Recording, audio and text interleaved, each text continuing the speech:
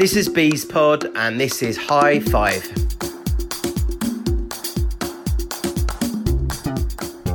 Good evening, my name is Stephen Cranfield, also known as B Forever on the Barnet message board. This evening I watched Barnet beat Ebbsfleet United 5-2. Darren Curry made some changes for this game.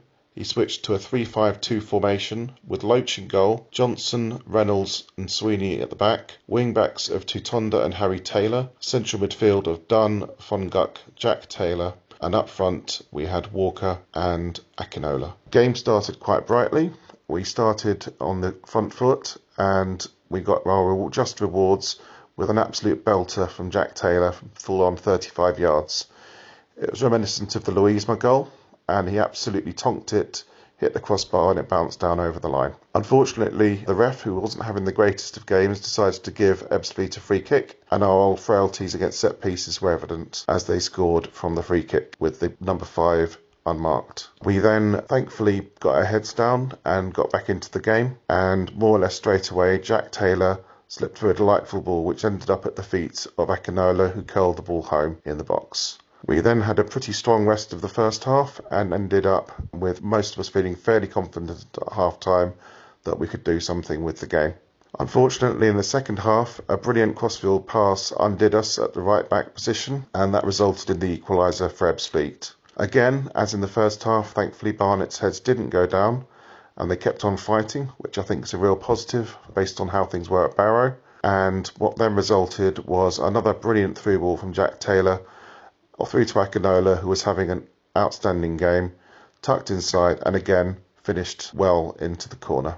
Following on from this, we then carried on playing reasonably strongly, and then I think it's fair to say that Walker, having seen the work that Jack Taylor did in the first half with his worldie, thought he would have a go himself, and he jinked past half of the Ebbsfleet team before finishing well into the corner from close range. This was kind of unknown territory for us because we'd scored 4 goals, and we then had a chance whereby the players were passing to each other in short passing movements, and it was kind of like, where was this 2 weeks ago? It was really quite impressive to see.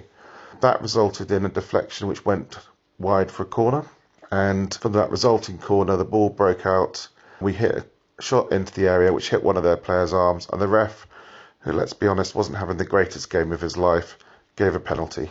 This thankfully did give Akinola the chance to complete his hat-trick, and he finished coolly into the corner in a Kindy style wander up and roll style penalty, which was quite enjoyable, to be honest. We all then shared looks with each other. We couldn't believe we'd managed to score 5 goals.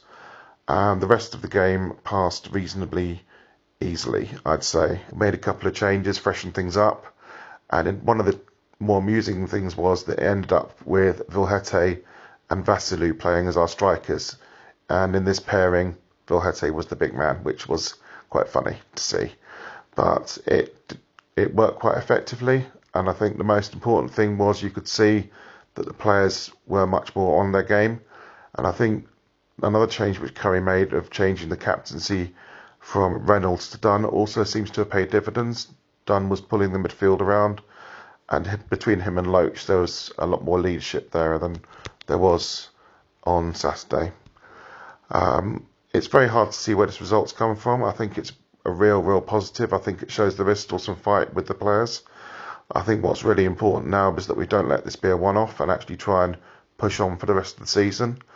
I think Curry deserves a lot of credit for making the changes that he did, and I think the players looked a lot happier playing in a 3-5-2 because Walker was getting a lot more support from Akinola playing alongside him, and playing in the 3 also allowed Johnson and Tutonda down the left to dovetail as they've done well previously.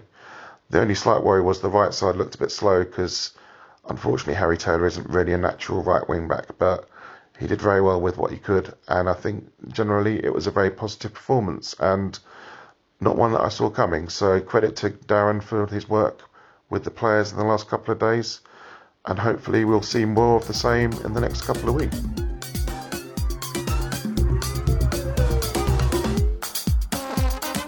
We at Bees Pod would like to hear more voices from the fans, so if you'd like to contribute to High Five, then please contact us on Twitter @BeesPod.